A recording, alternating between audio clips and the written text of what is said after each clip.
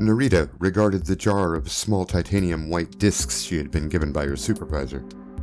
Despite being an office worker, she had been instructed to deliver the catalyst membranes to one of the maintenance workers on its platform. Just one more pointless task to send the new girl on, she reflected bitterly.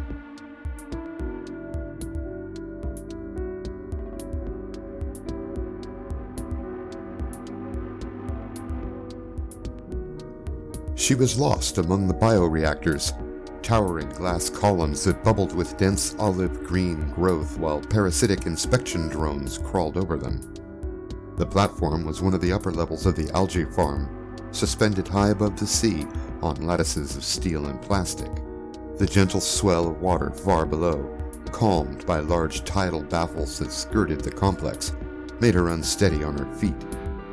Beneath the water, the Nutrex Biological and Pharmaceutical Company grew a forest of genetically enhanced kelp.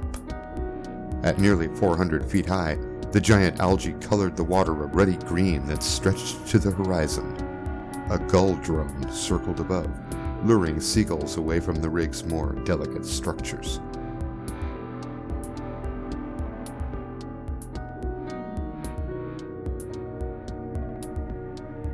"What am I doing?"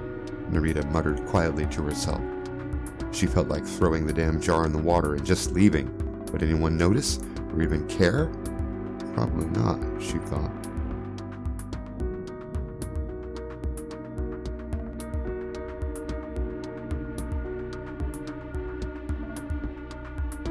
Brushing her fingertips across her wristband, she brought up a projection of her user interface, scanned the view through her glasses, and immediately uploaded the pictures to her profile.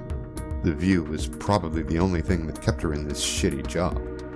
In a city of overbearing towers, dense masses of people, and lattices of freeways and tubeways, being on the Nutrex platform was one of the few places she could go to find open space that wasn't just a virtual experience moderated by AI or supervised by insurance drones and green police.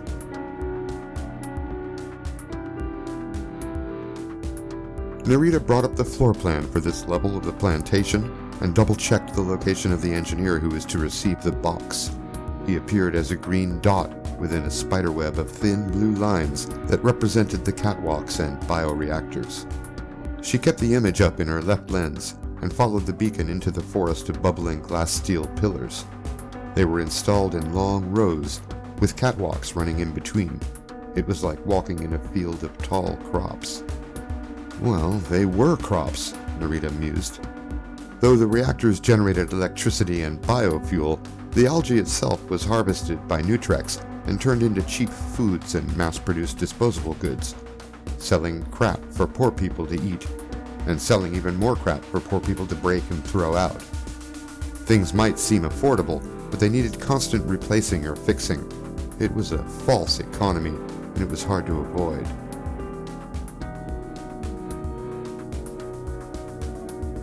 Since moving into the city, Narita's meals had consisted of flavored Nutri, trademark, the very crap that Nutrex manufactured. It was bland and textureless and rarely tasted anything like what the packaging said it would, but at least the meals were nutritious and convenient. Her corporate-owned apartment was subsidized by NBP and came fully furnished, but until she figured out how to operate her food printer properly, she'd stick to what she knew. She wasn't about to try that swishy stuff, trademark, their competitors sold. Word around NBP was it contained nanobots that would make you addicted.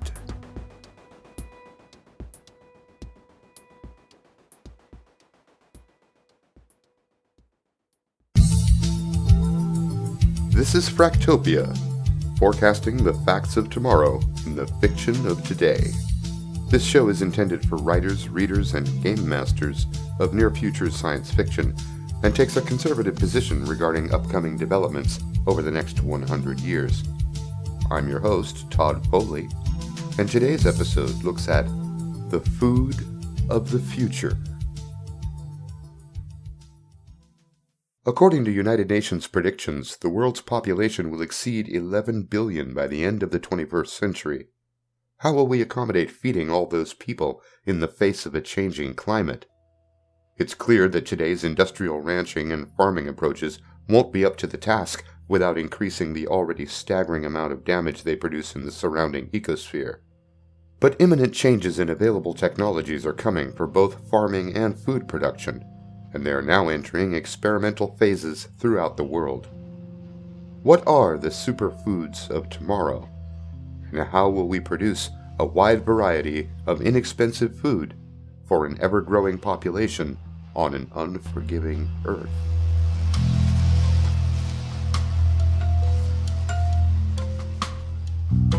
Part 1. New Technologies. Anyone who assumes that the food production technologies of the coming century will be similar to those of today would be making a huge mistake. The reasons are many. Scientists around the world are working on a slew of new technologies that will affect the way we produce and consume food, and aside from issues of scale and automation, they're being driven by concerns such as human population growth, global climate change, and the devastating environmental cost of modern methods. For these reasons, and thanks to the solutions being put forward to solve these problems, the food production methods of the coming century will be vastly different than those of today. Let's take a look at a few of those emerging technologies.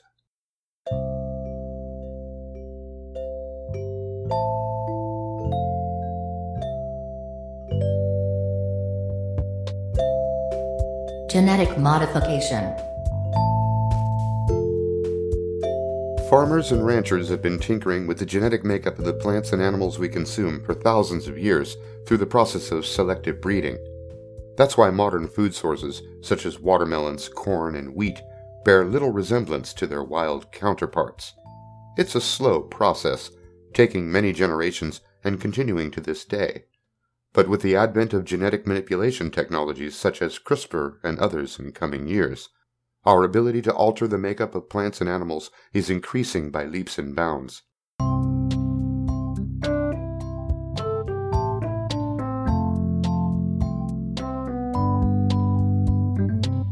Here's Bill Nye, the science guy.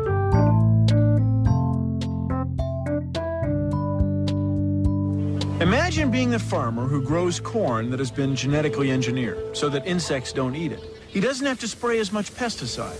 He saves money, and his crop is nearly chemical-free. If you were that farmer, you might want to grow that corn. But what about the effect of that crop on its environment? It can take years for a new organism to have an impact on an ecosystem. Not exactly the pace of business. Now corporations are developing more specialized, more complex strains of species that may be resistant to more diseases and more insects. It all sounds too good to be true. Is it? Today, we in the West eat a variety of genetically modified foods, including corn, soybeans, canola, papaya, squash, sugar beets, tomatoes, potatoes, and other fruits and vegetables. These modifications are usually striving after two main goals. 1. Visual appeal, making fruits and vegetables larger, hardier, more colorful, more evenly formed, and harder to bruise. And 2. Making the plants insect or pesticide resistant, allowing for greater crop yields given the use of industrial farming methodologies. In recent years, genetic modification of animal DNA has led to the development of new GMO species, including salmon, which are engineered to grow larger and faster than their wild cousins. So far, salmon is the only meat product approved by the FDA for human consumption. But recombinant bovine somatotropin, a genetically modified protein-based growth hormone, has been given to cattle in the United States for 2 decades, increasing their production of milk. Experiments are ongoing with other animal species, such as chicken and pigs, to make them resistant to diseases such as the avian virus and swine flu, and you can bet that eventually these animals will be modified to increase such things as yield, growth rate, nutritional content, and flavor.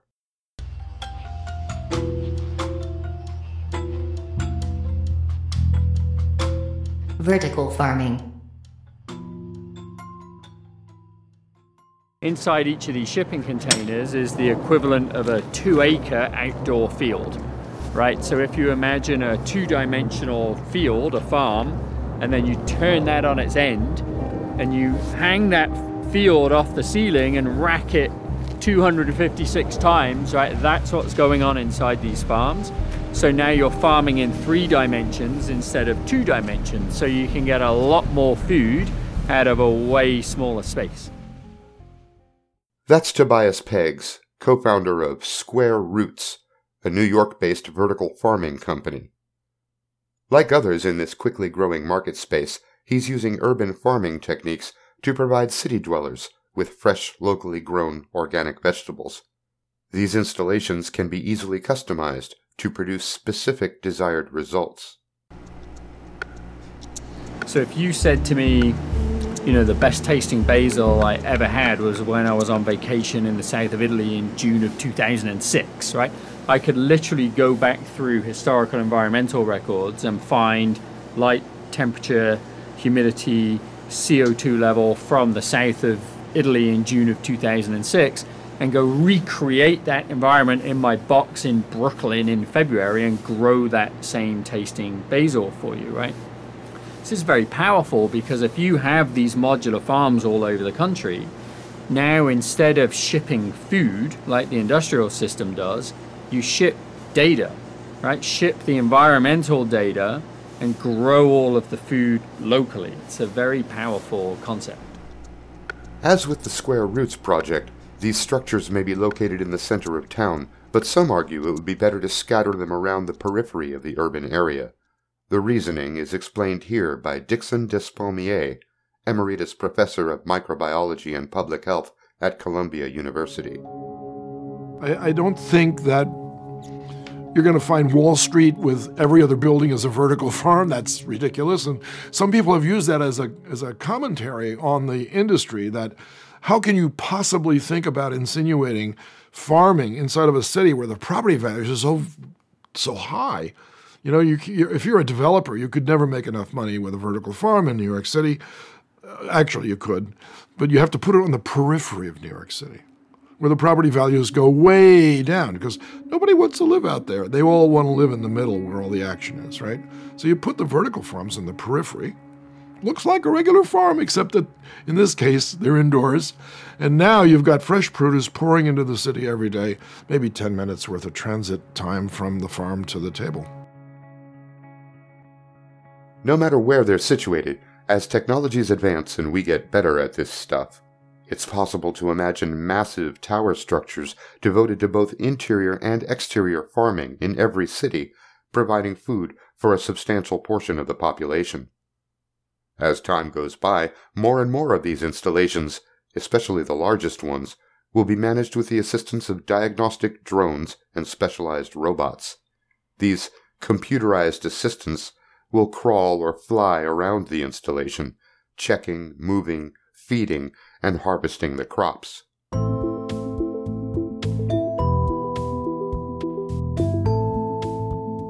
Hydroponic and aeroponic growing spaces.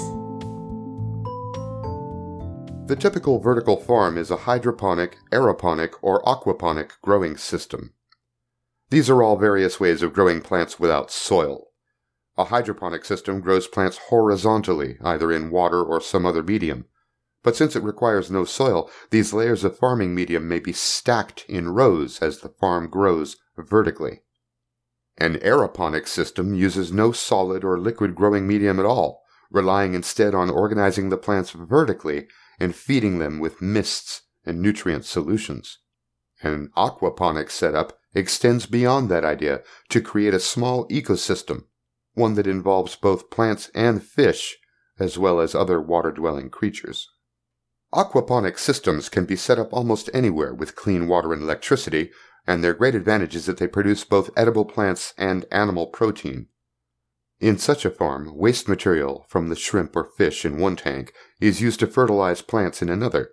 This water is then filtered via organic means and restored to the fish tanks to continue the cycle. Today you can find aquaponic farms in every state of the U.S., and their popularity will probably continue to rise as city dwellers become more accustomed to locally grown seafood and greens. As with the farming methodologies described previously, it's possible to imagine aquaponic systems growing to the size of huge dedicated towers, or, in the case of kelp farming, gigantic offshore platforms harvesting tons of seafood and plant matter per day.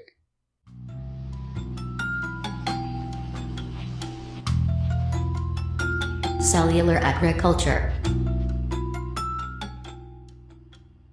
Cellular agriculture is a new scientific field that uses biotechnology and tissue engineering to produce proteins, cells, tissues, and molecular compounds usually associated with animals.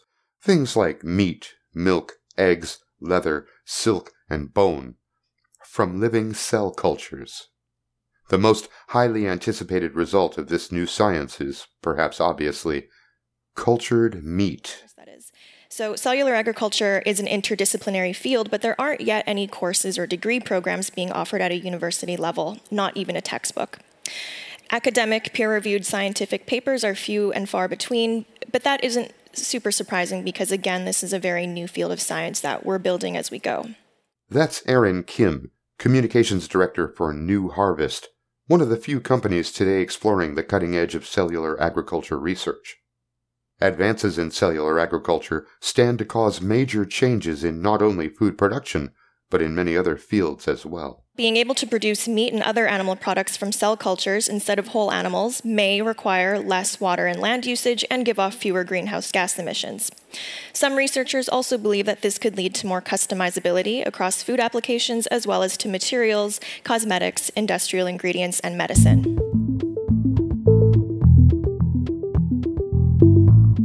Personalized diets. As we move through the coming century, increases in our knowledge of the human genome will give us the ability to perform precise genetic modifications based on individual requirements and contraindications.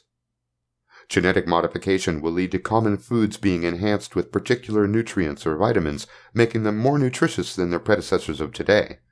But beyond this, nutrigenetics will enable nutritional specialists and AI consultants to offer healthy eating guidance tailored to each individual based on their DNA.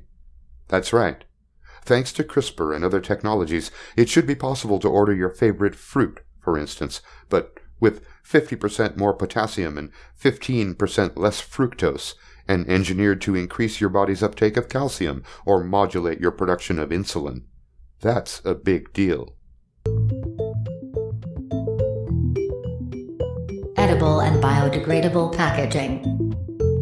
The amount of plastic and non-biodegradable substances in our oceans and waterways has grown to become a huge problem, and one of the main culprits is food packaging. The most common culprit by far is plastic, which comprises over 37% of all food packaging worldwide. We're all familiar with the recycled cardboard and biodegradable materials used for eco-friendly packaging today, and this is an important start, but in the future, this trend will go even further. To help stem the tide of plastic waste, forward-thinking companies today are producing food packaging materials which are not only biodegradable, but edible. These new materials serve the same purpose as your cardboard, plastic, or glass containers, but they break down easily under natural conditions, cause no long-term harm to the environment, and can be safely eaten by humans and other animals.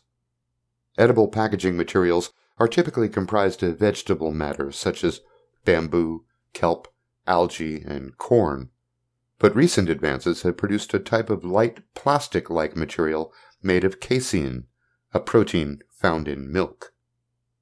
As we wind our way through the 21st century and into the 22nd, it's certain that eco-friendly packaging techniques will become more commonplace and may even be required by government regulation in some regions. Frugal mothers of tomorrow may tell their children, "No dessert until you eat your plate."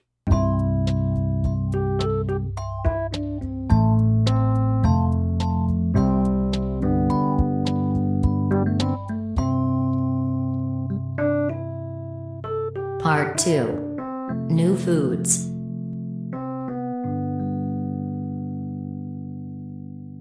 A wide variety of unusual processed foods with surprising properties will be developed in the coming years, including novelties like edible spray paint, algae protein snack bars, beer made with wastewater, and even lollipops designed to cure hiccups. Some of these foods will be more efficient or more durable varieties of existing foods. Companies today are already working on ice cream and chocolate that don't melt in warm weather, for instance. But others will be whole new substances with surprising new properties, flavors, and textures.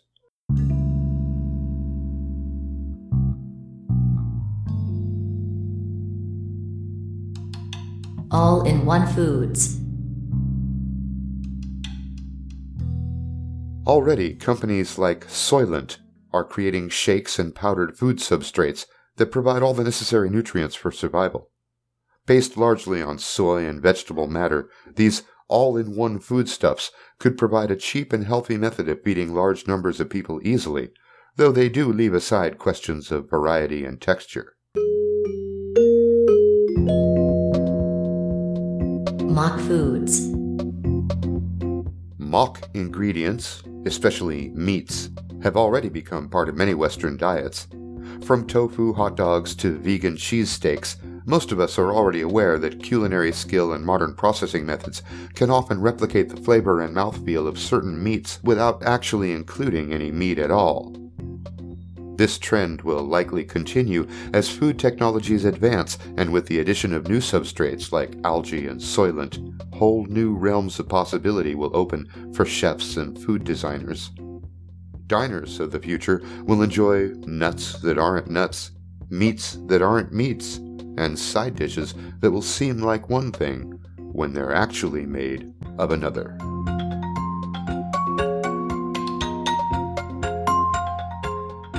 Insect-based foods.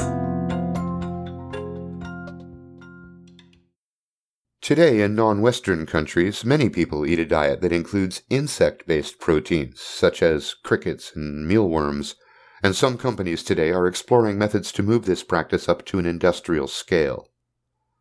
Insect-based food production is a more environmentally friendly practice than raising herd animals for meat, and also a more sustainable one. Of course, it remains to be seen how many people in the West will be comfortable with the idea of eating insect matter, but it does tick all the required boxes, and the planet has an abundant supply. Livestock kind of scales with size and its efficiency, so cows are going to be the worst, and chickens are actually quite efficient for their size because there's been so many decades of research in how, to cultivate them efficiently. But even better than chickens are insects. That's Julie Lesnick, an assistant professor at Wayne University who specializes in the evolution of the human diet with a special focus on insect-based foods. If you want to know about eating bugs, she's your go-to person. They use so much less water and other resources. They naturally like kind of dark and cramped environments. They're much more efficient at turning their feed into food for us. What are the insects that we're likely to use in the future, and why? Currently, crickets and mealworms are both being farmed at facilities just for human consumption. These species are easy to rear and offer nutritional benefits similar to traditionally raised livestock. And so these are the first insects that are really taking hold as, Western food insects, as opposed to what has most traditionally been done by wild foraging. In the third world, there are people eating insects right now, like as a casual matter of course, yeah? Absolutely. Billions of people around the world eat insects, mostly in tropical regions. From kind of the Western perspective, insects were only something other people ate. And so it became associated with the primitive. And then you grow up with this disgust that is really hard, can be really hard to overcome. Do you think we'll get around that problem by processing them? In other words, not eating them whole, grinding them up into powders, or using them as a substrate? Or? Yeah, some of the first products on the market are actually made with cricket powder. So where they're ground up. It's just 100% ground up cricket, and it can be put into protein bars and things like tortilla chips. And how much protein can an insect-based diet provide? Crickets have 60% of their dry matter is protein. And so you get quite a bit of protein from them. And this scale is very similar to what you see in traditionally raised livestock. Let's say we look 50 to 100 years down the road. What sort of insect-based foodstuffs might we find?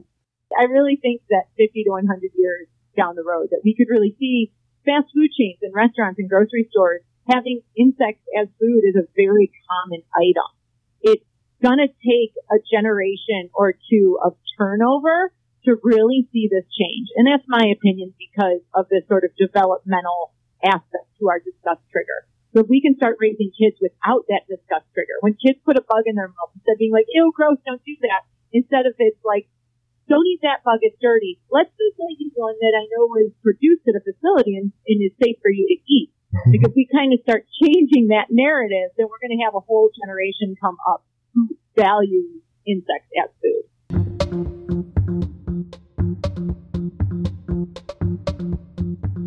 Sea-based foods. Aside from the flesh of piscids and shellfish, sea-based food sources of the future will include algae, kelp, and krill. These biomasses are not only rich in nutrients and easy to process, but lend themselves easily to the use of scalable farming techniques, both onshore and off. Algae, in particular, is filled with proteins, fats, and carbohydrates, making it a good source of nutritional value.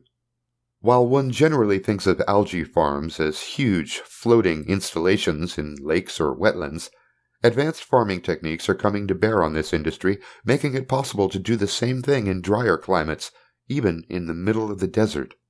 That's exactly what's happening in New Mexico today, where a company called Iwi is farming algae for people to eat.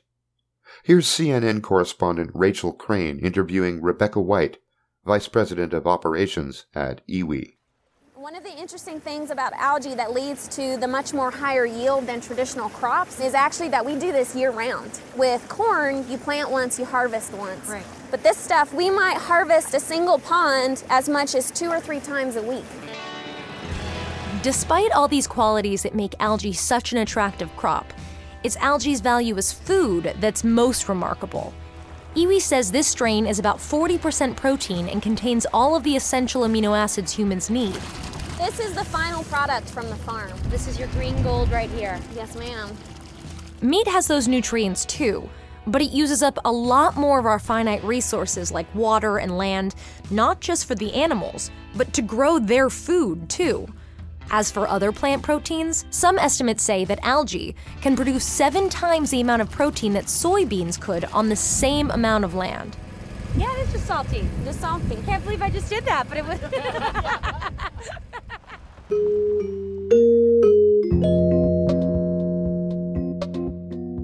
Due to cost and yield factors, there's a good chance that algae will form a staple in the diet of the future, especially in poorer regions and among the lower classes, and as a bulk substrate in various types of processed food. Those who can afford it, however, will still probably want to get their protein in animal form, or something like it.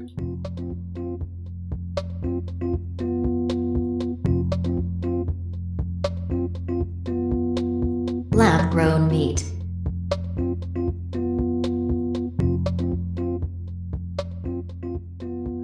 As mentioned previously, a growing number of firms are currently working on lab-grown cultured meat, using the techniques of cellular agriculture. In a typical scenario, these cuts are cloned from animal stem cells, which are then modified into replicating muscle tissue, resulting in actual edible meat, but without the cruelty of industrial ranching and slaughtering. The first widely available cultured meat products should be available for mass production by the 2030s, and many are betting it will be a multi-billion-dollar industry by the middle of the century.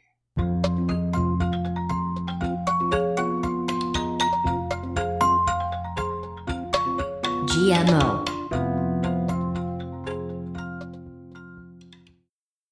Using CRISPR and related technologies, genetic modification will quickly expand to include a wide variety of alterations to plant genomes, allowing new combinations of color, flavor, texture, micronutrients, shelf life, reactivity to other ingredients, and more.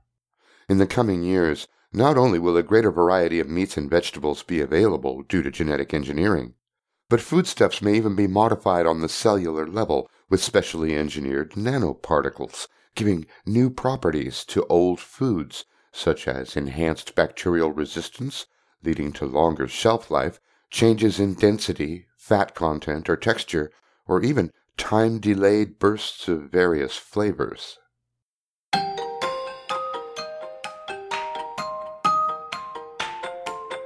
Part 3.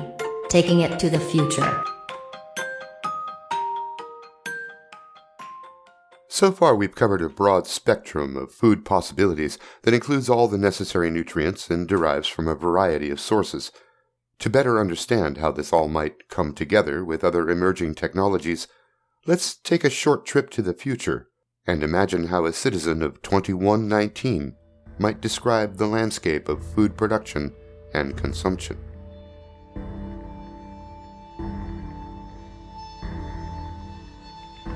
Welcome to Union City. The year is 2119, and the majority of the population eats food derived from high-calorie vegetables, grains, legumes, and superalgae, often created via cellular agriculture and tended in giant domed farms by automated systems. Now, these staples are supplemented by a wide variety of natural, processed, and 3D printed foods, modified in all manner of ways, treated with flavorings and chemical processing agents such as emulsifiers, preservatives, and antibiotics, and topped off with cloned proteins.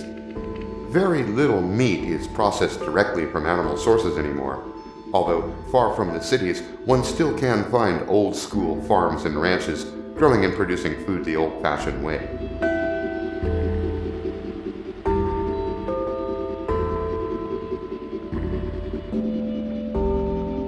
In the domed arcologies, offshore installations, and certain areas of the city, massive sealed farms and vertical farm factories yield an abundance of nutritionally complex foodstuffs from biomass, from fish and krill and insects to algae and kelp and all manner of vegetables, aided by advanced agricultural technologies and tended by robotic systems.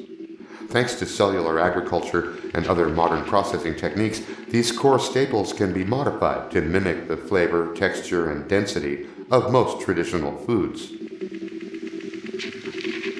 Most food is grown, cloned, or printed right here within the city in vertical farms or food processing labs.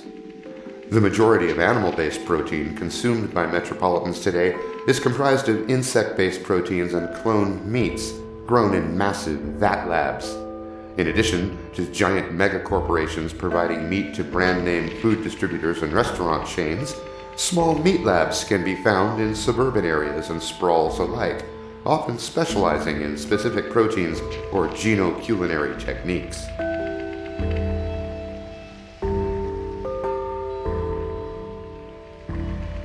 Nearly all food is genetically modified in one way or another. At root, this is done to decrease production costs and increase the shelf life of perishable products. But modification is also done in order to impart new properties to the foods people eat.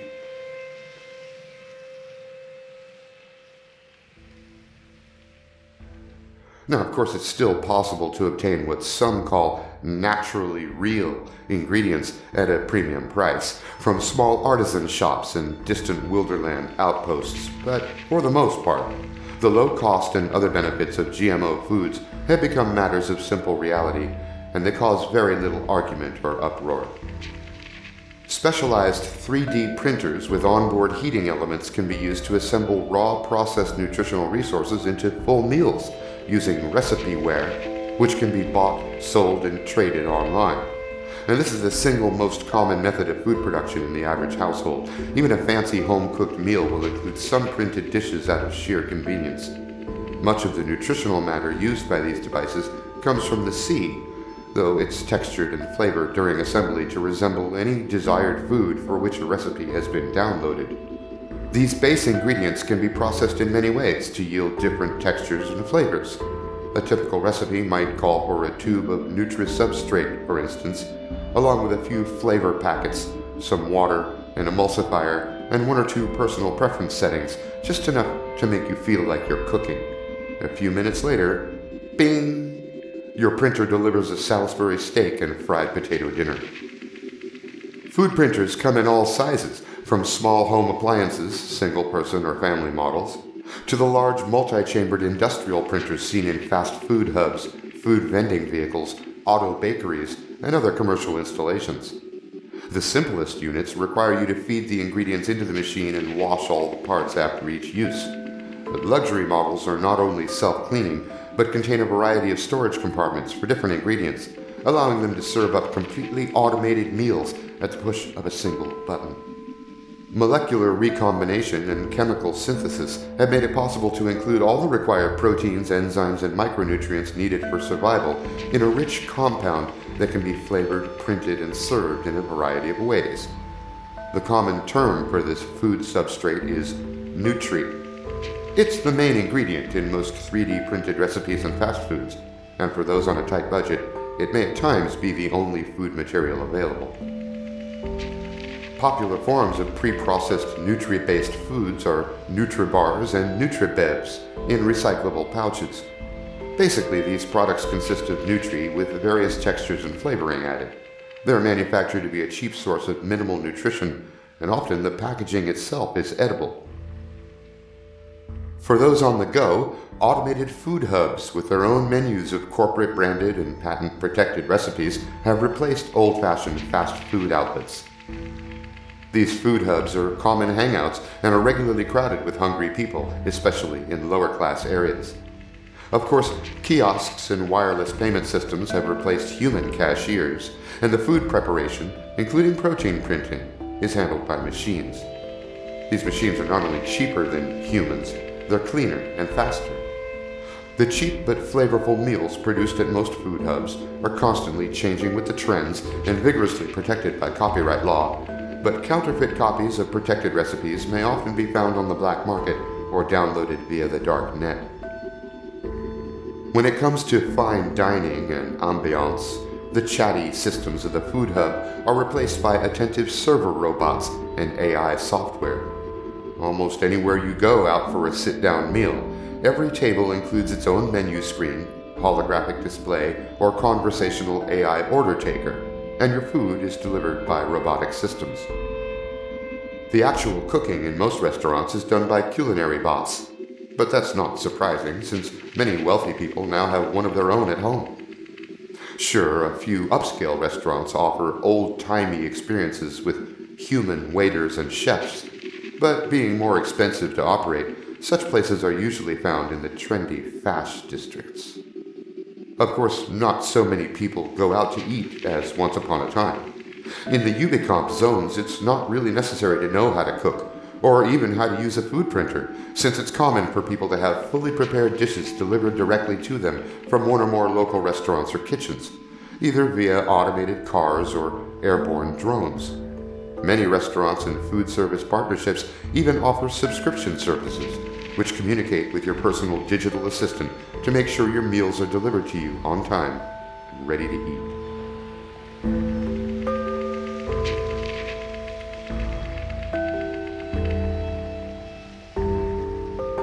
The range of newly emerging food sources and food preparation technologies is huge, and the people of tomorrow will enjoy a wide variety of options for all tastes, budgets, and health requirements.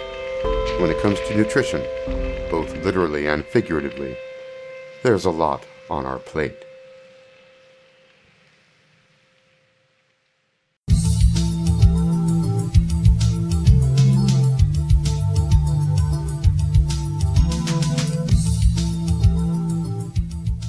Thank you for listening to this episode of Fractopia. I'm your host, Todd Foley, reminding you to comment, like, subscribe, and share. Feeding those important algorithms will help bring the show to a broader audience of futurists and fictioneers. If you're feeling especially warm and fuzzy, please feel free to show your support by dropping a one-time donation at thisisfractopia.com or joining my Patreon at patreon.com/fractopia.